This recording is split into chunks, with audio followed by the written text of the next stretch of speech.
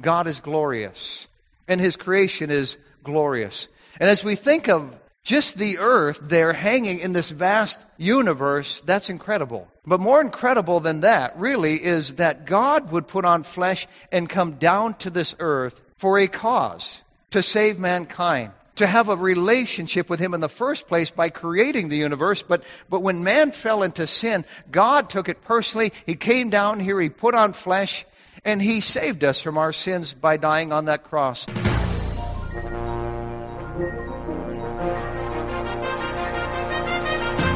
The Bible says that the gospel of Christ is the power of God unto salvation. Welcome to Pulpit Power, featuring Pastor Tony Skeving, Senior Pastor of Fargo Baptist Church in Fargo, North Dakota. Today's message was previously preached before a church audience. And now, here's Pastor Skeving.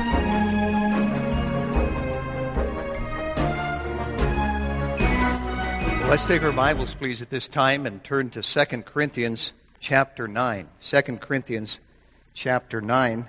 As you're turning there, I'd like you to imagine with me, if you would, in your mind's eye, God creating everything millenniums ago, and then seeing man really bring sin into the picture, and sending His own Son down to die for man's sin. It's almost a story that boggles our imagination, but it's actually what happened. It was an unspeakable gift. And that's what the Bible calls it here in 2 Corinthians chapter 9. Just one verse, verse 15, says, "Thanks be unto God for His unspeakable gift." We're going to talk about that gift as we talk about God on earth in flesh. God taking on flesh and coming to this earth. Let's ask the Lord to bless before we do, shall we? Our Heavenly Father, we ask, dear Lord, to bless now our time tonight in Your Word. We do pray that You'd make it profitable. Father, I pray that You'd show us some things about the incarnation that perhaps we've never thought about. And as a result, we'd appreciate it more. Dear Lord, I pray for those who don't understand the purpose of Christ coming to this earth. Oh, they know the stories historically. They have the facts down, the head knowledge, but maybe really don't have Christ in their heart. And Father, it's our prayer that they'd come to that saving knowledge of Him today. We pray and ask it now in His precious name. Amen. I think most of us know what a bucket list is. It's a list that we want to fulfill before we kick the bucket, right? There's a lot of things that I've done that I wanted to do. There are a number of things that are still on my bucket list. There's one thing I'd love to do that I know I'll never get the chance to do. There's only a handful of people who've ever done it. And that is to get in outer space and look back at the globe. To actually see the world. To be able to look back at it and see it. You know, some astronauts have done that very thing. And they've written about that experience. For example, astronaut James Irwin said that the Earth looks like a giant Christmas ornament hanging in utter blackness as he looked back at it. He said it really changes a man to see the world as God sees it. He said it really makes you appreciate God's creation. And then there was John Glenn. I'm sure you've heard of him. He said, there are no words to describe the experience of being able to look back and see the earth hanging in nothingness there. It's suspended by absolutely nothing. There's no words to describe it. And he said, it absolutely strengthens your faith in God. And then there was Neil Armstrong, of course, the first man on the moon. And as he looked back at the earth from the moon, he said, suddenly I felt very, very small. You know, I want you to think about God's creation for just a moment. Psalm 19:1 says, "The heavens declare the glory of God, and the firmament showeth His handiwork." And we can go out on a clear night, we can look at the stars, and we can't see even a fraction of them out there, but the firmament, the earth, the stars, the moon, the sun, they all declare the glory of God. God is glorious, and His creation is glorious. And as we think of just the earth there hanging in this vast universe, that's incredible. But more incredible than that, really, is that God would put on flesh and come down to this earth for a cause, to save mankind, to have a relationship with Him in the first place by creating the universe. But when man fell into sin, God took it personally. He came down here, He put on flesh, And He saved us from our sins by dying on that cross.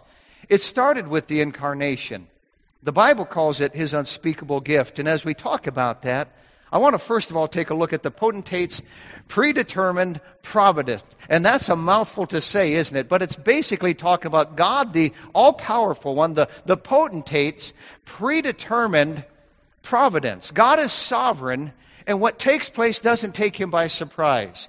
There are no oops with God. He has a predetermined providence, and the incarnation was part of that. Look, if you would, in the Gospel of Luke, in the 2nd chapter. Here we find the physician, Luke, Dr. Luke, really giving us a physician's report of what took place back there so many years ago in that stable. I believe that stable was actually a cave. I was in the Holy Land back in 1986, and we were in Bethlehem, and we got to go to what they believed to be the place where Christ was born. And they say it's one of the more credible things in the Holy Land because the mother of Constantine, around 300 or so, built a building over it to mark it. And so to this day, they know that spot, or at least they think they do. But picture, if you would, this stable, the straw, the animals, the odor that comes with all of that, obviously. And just picture the setting. It's a very, very humble one. A few years ago, Queen Elizabeth II made a trip over to the U.S. from Great Britain. When she did, she brought 40,000 pounds of luggage along. Can you imagine that? She was continually changing outfits that she only wore one time. She brought this entourage with her. I mean, she had valets and attendants and all kinds of people to come for this royal trip. They bring 40 pints of plasma along. I mean, I could go on and on talking about all this stuff that she brings with her. And they say it cost about $20 million when a dignitary like that makes a trip to the U.S. Well, when Christ, God in flesh, came to the earth, it was a very, very humble setting. And we read about it here in Luke chapter 2, beginning in verse number 1. It says, "And it came to pass in those days that there went out a decree from Caesar Augustus that all the world should be taxed. And this taxing was first made when Cyrenius was governor of Syria. And all went to be taxed, every one into his own city. And Joseph also went up from Galilee out of the city of Nazareth unto Judea, the city of David, which is called Bethlehem, because he was of the house and lineage of David, to be taxed with Mary, his espoused wife, being great with child. And so it was that while they were there, the days were accomplished that she should be delivered. And she brought forth her firstborn son, and wrapped him in swaddling clothes, and laid him in a manger, because there was no room for them in the inn. And there were in the same country shepherds, abiding in their field, keeping watch over their flock by night. And lo, the angel of the Lord came upon them, and the glory of the Lord shone round about them, and they were sore afraid. And the angel said unto them, Fear not, for behold, I bring you good tidings of great joy, which shall be to all people. For unto you is born this day in the city of David a Savior, which is Christ the Lord. And this shall be a sign unto you. You shall find the babe wrapped in swaddling clothes, lying in a manger. And suddenly there was with the angel a multitude of the heavenly host, praising God and saying, Glory to God in the highest, and on earth peace, goodwill toward men. You know, I've often thought about this scenario. I wonder if Joseph and Mary really understood what was going on. I wonder if they understood that this was the predetermined providence of God.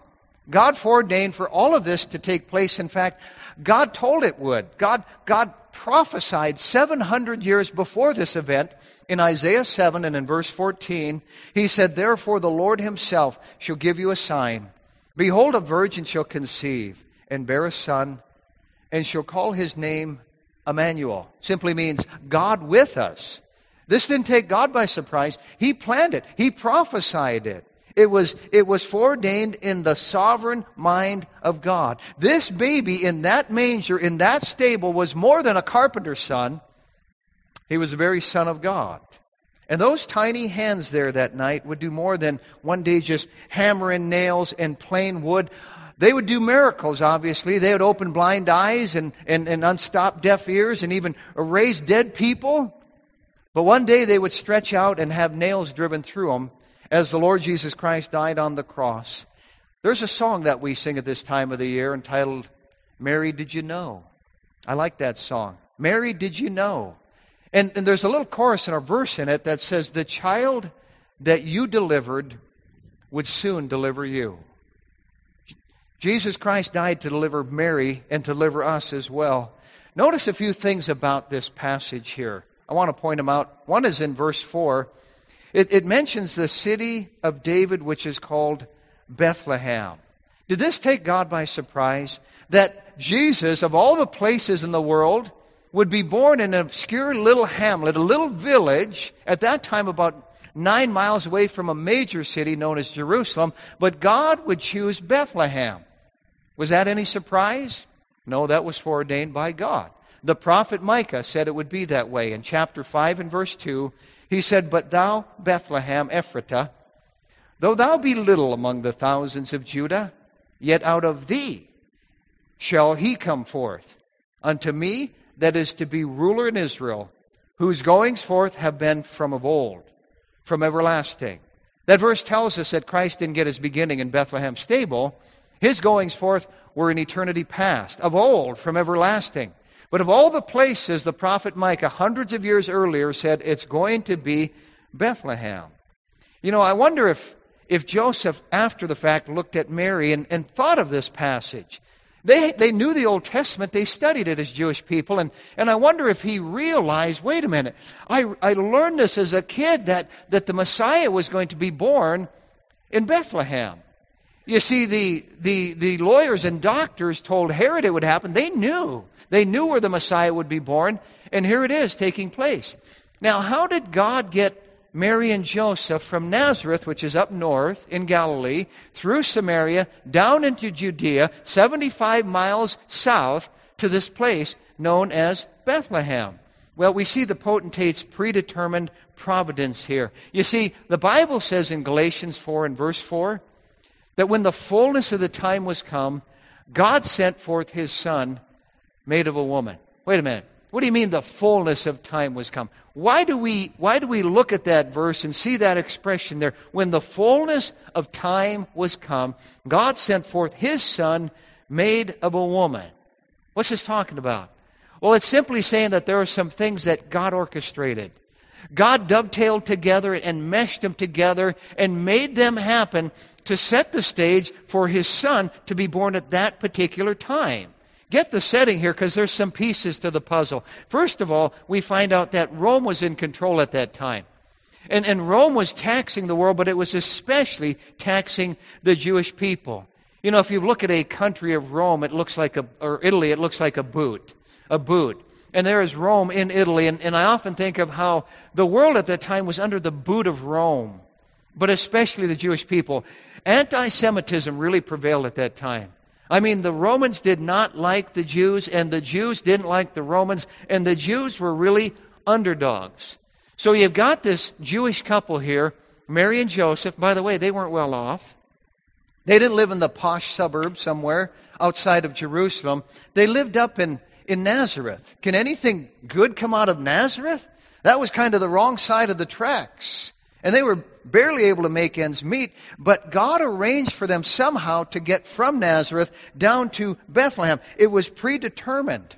There were a number of things that were in place at that time that actually had been falling into place for the past few centuries. I think we're familiar with the fact that Jerusalem and Judea and the Jews as we know them were conquered by Babylon in about 586, 587 BC. They were deteriorating so, they were self-destructing, and there was such an erosion and a moral decay going on that they would have self-destructed. But God taught them a lesson, and it wasn't a cruel thing. He took them 700 miles north to Babylon for 70 years and then had them come back, and of course, that was with the Medo-Persian Empire and Cyrus. So God placed Nebuchadnezzar in the place he wanted him, when he wanted him, and then Cyrus comes along afterwards, and he releases the Jews. And after God was done with the Medo-Persian Empire, he raised up Alexander the Great and the Grecian Empire. Remember that for just a moment. And when he was done with the Grecian Empire, he raised up the Roman Empire. So you've got all these things in place here. Nebuchadnezzar keeping the Jews from self-destruction morally. Cyrus allowing them to return. What about Alexander the Great and Greece? Well, Greece gave the world this language called the Common Greek language. We know it as Koine Greek. It was really the language the New Testament was preserved in. And what it did is it united the world with a language that really hadn't happened since the Tower of Babel. So here's the world now all speaking this language for the most part. But then Rome comes along. And they don't adapt Latin. They really keep the Greek thing going. But Rome is known for making roads so that Mary and Joseph could get to Nazareth, but more than that. So that when Christ grows up and the gospel is preached, there's these Roman roads where there were first just kind of dirt tracks there, animal trails. Now there's these roads where the gospel can spread throughout the world. It's amazing how God writes the score and God composes and arranges and harmonizes it and organizes it and choreographs it and puts it all together. That's why it says, when the fullness of time was come, when the stage was set, God sent forth His Son, made of a woman. God can put all that together. And by the way, He can do that for us as well. Maybe there are things in your life and you go, I don't know why this is happening to me. Well, God does. It doesn't take God by any surprise. There's always a fullness of time with God. And it's amazing, again, how He just puts that all together and He meshes that all together. Now look in verse number 1. Let me show you something else. It says, and it came to pass in those days that there went out a decree from Caesar Augustus that all the world should be taxed. Caesar Augustus, our month of August is named after him. We have heard of him. Julius Caesar and Augustus Caesar and the Neros and the Caesars and the Roman emperors of those days. You know, Augustus Caesar was going to tax the Jews more. He was going to tax the world more. And God was going to use that to get Joseph and Mary to their hometown or their home area. It was Augustus Caesar perhaps sitting on his throne one day saying, you know, I could stand to build some more buildings and show my clout here, and so I'm going to tax everybody again. But it really wasn't him. The Bible tells us in Proverbs 21:1 that the king's heart is in the hand of the Lord. As the rivers of water, He turneth it whithersoever He will. Like a river of water, like the snaking red river that goes back and forth, God can control the heart of a king. God can control the heart of a world leader. And here's Augustus Caesar thinking he's calling the shots. He's not. Here he is thinking he's some big shot. He's not. He's really a little piece of lint on the pages of prophecy. God is just using him, like this verse behind me says, because the king's heart is in the hand of the Lord. And the things that take place, they're not afterthoughts with God. God knows what He's doing, always. You know, I can picture Joseph here as I read chapter 2 of Luke, maybe wringing his hands thinking about the mess he's in, the money he doesn't have, and the more tax he's got to pay, and he's a long ways from home, and he's not even the father of this child, and all this stuff is going through his mind. But as Joseph was wringing his hands, God was sitting squarely on His throne, totally in control. God is always in control. And we need to remember that even in the 21st century. So we see, first of all, the potentate's predetermined providence. Secondly, we see a precious, profound present. A precious, profound present. Back to the gift. Back to our text. 2 Corinthians 9:15 says, thanks be unto God for His unspeakable gift, this present. You know, there's a picture of it here. Right here in Luke chapter 2, we read it a moment ago. Notice in verse number 7. And she, Mary, brought forth her firstborn son, Jesus, and wrapped Him. Notice those two words. Wrapped Him in swaddling clothes. Wrapped Him like a gift. You know, it's a very common word used at this time of the year. There's a lot of words floating out there right now, but perhaps the most common word is gift. And maybe tonight you'll open your gifts, or tomorrow you'll open your gifts. By the way, my wife and kids couldn't wait, and we opened some even yesterday. They were gifts from the church folks here. I appreciate gifts. My motto is, it's not the thought that counts, it's the present. Amen? No, just kidding. It's not the principle of the thing, it's the gift. But notice it mentions here that when Jesus Christ was born, Mary wrapped Him. Why? It's a picture of the fact He's a gift. We read also in our text, thanks be unto God for His Unspeakable gift. Think about that word. Unspeakable.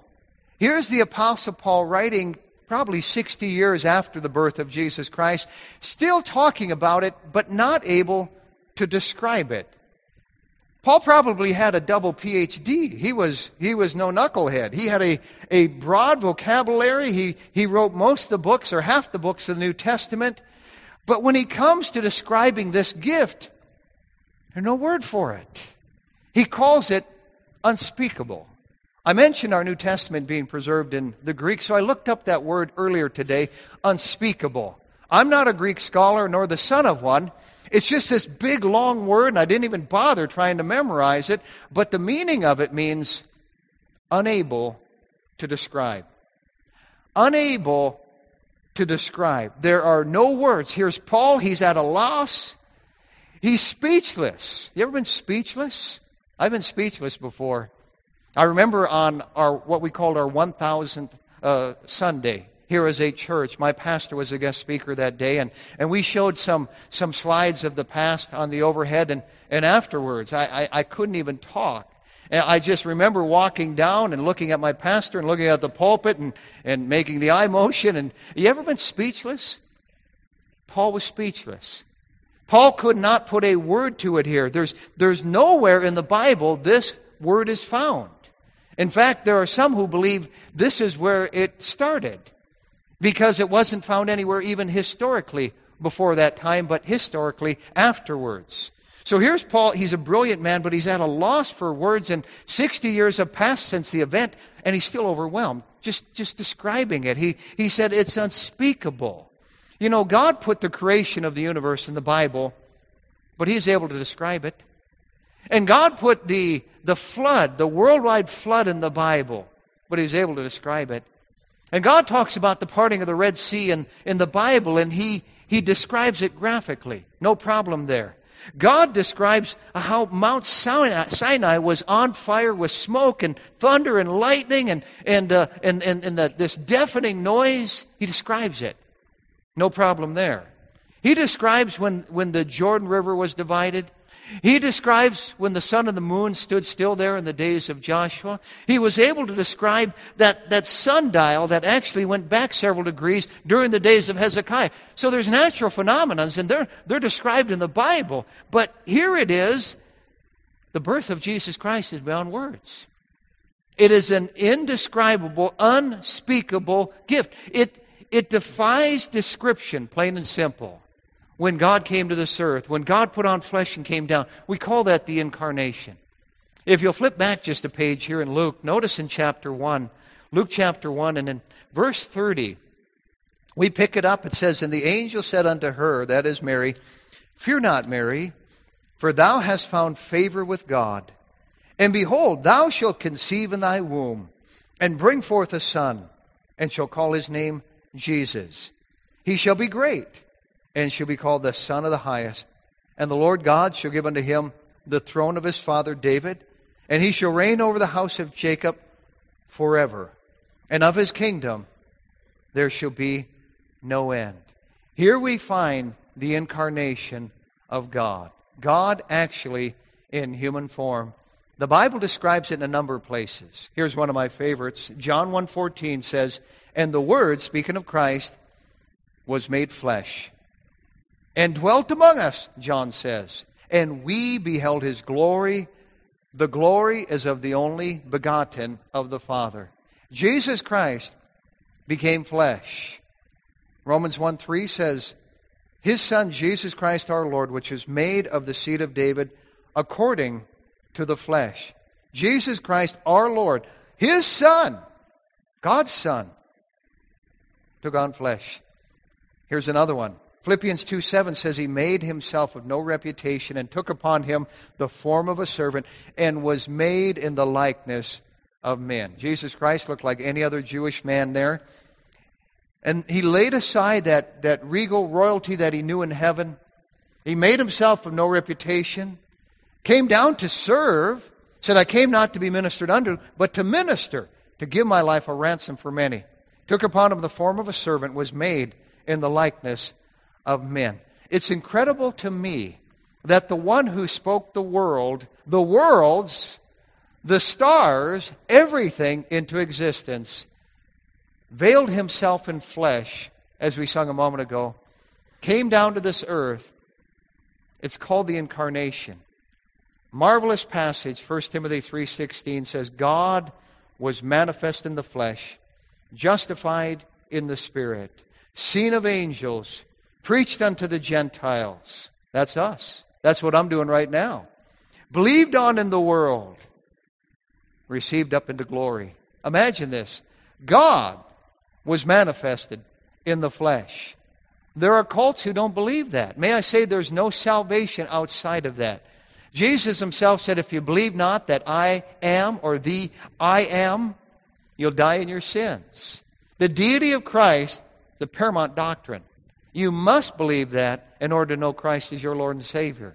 And yet there are those who deny that. Well, 1 John, and we won't turn there, but there's a number of verses that clearly tell us that outside of the humanity of Christ, coupled with His deity, there is no salvation. And he wrote it to the agnostics of his day. What you have in Jesus Christ is God in human form. Picture that baby in that stable. That's God. Picture that 12-year-old in the temple teaching the learned doctors. That's God. Picture that carpenter in his 20s working in that wood shop. That's God. Picture the Lord Jesus Christ at age 30 laying aside his apron and blowing the sod off his clothes and going out to begin His earthly ministry. That is God. That's God walking the Judean hills. That's God walking the streets of Jerusalem. That's God on earth. It's a precious, profound present. As He traveled throughout Judea, I often wonder if He looked at the very things He had made, if He recognized the strata, the rocks, and the cliffs, if He looked at that lake there as He walked across it and thought, I made this, I spoke this into existence. The lake of Gennesaret or the Sea of Galilee, He spoke it into existence at one time. He died on a hill that He created. God in flesh. What a precious, profound present. Finally, let's take a look at the pressing, personal purpose of it all. So many people get distracted, especially at this time of the year. And they really forget what it's all about. They forget the purpose of it all.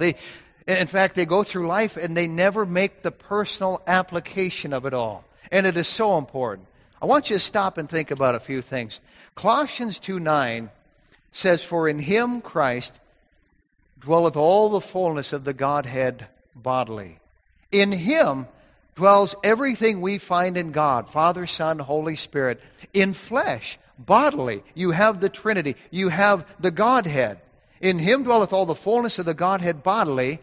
The next verse goes on and says, And ye are complete in Him, which is the head of all principality and power. He's at the head of all principality and power. The Bible says we are complete in Him.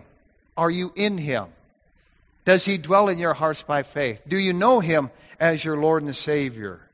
You know, for 20 years of my life, I knew about the Nativity story, and I had the factual, intellectual knowledge. I knew the historical figure, Jesus Christ. But it was all my head. He was, like so many, my imaginary friend and no more. That's it. I did not know Him personally until I met Him in salvation. I've often given the date from this pulpit. I'll never forget it. It was a Thursday night. It was in Crookston, Minnesota. It was on the outskirts of town in this Baptist church where I called upon the Lord and asked Him to save me and was born again the Bible way. March 5th, 1981. I made Him my Lord and Savior. King of my life, I crowned Him that night. He's dwelt in me since that time. I know He's there. I believe that by faith. We need to be saved. And to every person who's here tonight, I assume you know Christ as your Lord and Savior, but maybe you don't. Have you ever had a time in your life when you received that gift? It wouldn't be a gift if you tried to pay for it, would it? And so many people are trying to earn their way to heaven. They say, well, I've been baptized. I joined that church. Why, I take communion. I've been confirmed. I've done all these things. I'm trying to live a good life. Well, that's all well and fine, but none of that will get you to heaven. Salvation is a gift. What do you do with a gift? You receive it. You don't try and pay for it. You don't try and buy it. It ceases to be a gift if you do. It's not something to be earned. It's a gift. Now, why do we need that gift? Why do we need that sacrifice of Jesus Christ on Calvary's cross? Well, turn to Ephesians chapter 2 if you would. The prophets all foretold it. Why did Christ have to come to this earth? That's the big pressing, personal purpose of it all. And Isaiah talked about it, and Micah talked about it, and Zechariah talked about it, and Malachi talked about it. And finally the day came, and Jesus Christ arrived on the scene, and John the Baptist pointed to him and said, "Behold the Lamb of God that taketh away the sin of the world." That's why he was here, to take away the sin of the world, to pay the price for our sin on Calvary's cross. And now he offers eternal life freely to us as a gift. And yet most people are still trying to earn it. Well, we fall short of the glory of God. We'll never be able to earn our way to heaven. We have an issue. We have a problem, and it's described here in Ephesians 2, verse 1. It says, "In you hath he quickened," or brought to life spiritually, "who were dead in trespasses and sins." It's talking about when you get saved.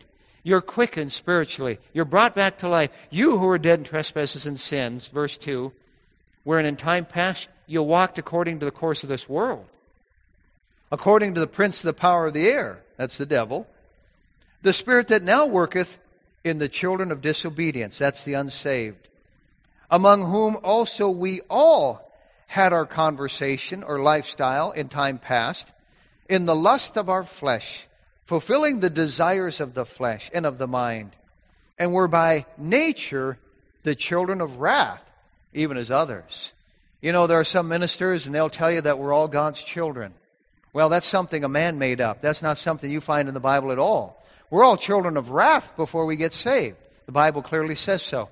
Now notice in verse 4, we're in that predicament, but God, who is rich in mercy, for his great love wherewith he loved us, even when we were dead in sins, hath quickened us together with Christ. By grace ye are saved. It's kind of like a little glimpse of what we're going to get in verses 8 and 9. For by grace are ye saved through faith, and that not of yourselves, it is the gift of God. There's that gift. And not of works, lest any man should boast. You'll never earn your way to heaven. It's not of works, lest any man should boast. The Bible says by grace. What's that mean? Well, it's another word for gift. Grace is getting something you don't deserve. We don't deserve forgiveness. We don't deserve salvation. We don't deserve heaven. It is the gift of God. The only deliverance from our sin was the cross of Jesus Christ. His life here on earth it commenced with the stable, the manger. It climaxed with the cross and the resurrection. You know, we sung a song earlier. In fact, I'd like you to get a songbook out if you would and turn to page number 429. And I want to show you some words from this song, Hark the Herald. And Charles Wesley hit it on the head many, many years ago when he wrote this song. But look at the third verse of this song, Hark the Herald. Hail the heaven-born Prince of Peace. Hail the Son of Righteousness. Light and life to all he brings, risen with healing in his wings. Mild he lays his glory by. We read about that in Philippians 2 a moment ago. Born that man no more may die. Born to raise the sons of earth. Notice this expression. Born to give them second birth. So many people sing that song this time of the year and they don't even realize it's talking about the second birth or being born again as the Lord Jesus Christ called it. And Christ said in John 3, except a man be born again, he cannot see the kingdom of God. This new birth is so important that without it, you'll miss heaven. Plain and simple. This wasn't just another baby born in the Middle East over there. This was God coming to this earth, taking on flesh. And the first cries of this baby, sadly, were only heard by his mother, who had no one else in attendance there to deliver the baby for her. She delivered her own baby. And also there's this bewildered husband listening to the cries of this baby. There's angels on the hill telling the shepherd. There's wise men looking at a star who are on their way there. But the world would never, ever be the same. God had come down to this earth. I heard a story about a Persian king who was very kind many, many years ago. And he would often slip out of the palace and he'd put on the rags of a peasant and he'd go mix and mingle with the commoners.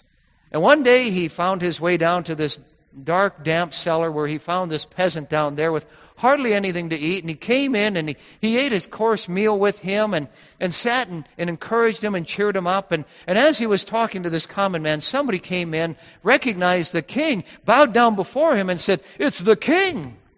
The common peasant looked over at him astonished. And the king looked over at the peasant expecting to be asked of something. So he said, "Look, if I can help you out with anything, you let me know." And the commoner said, "Oh no." He said, "You can give your presents to somebody else." He said, "You've given something to me far more valuable. You've given yourself to me." That's what God did when He came to this earth. He gave Himself to us. And I ask you, what more could we want? What more could we look for? It's all we need for now. It's all we need for eternity. And what I've had to say is not original. I just have no other message than to tell you that the gift has been given. The big question is, have you accepted it? Have you accepted it?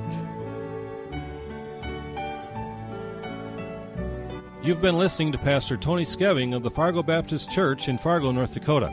If you would like a CD of today's message, you can obtain one by sending a gift of $2 to Fargo Baptist Church, 3303 23rd Avenue South, Fargo, North Dakota, 58103. That address again, Fargo Baptist Church, 3303 23rd Avenue South, Fargo, North Dakota, 58103. We hope you'll join Pastor Skeving next time right here on Pulpit Power. Pulpit Power is a production of Heaven 88.7.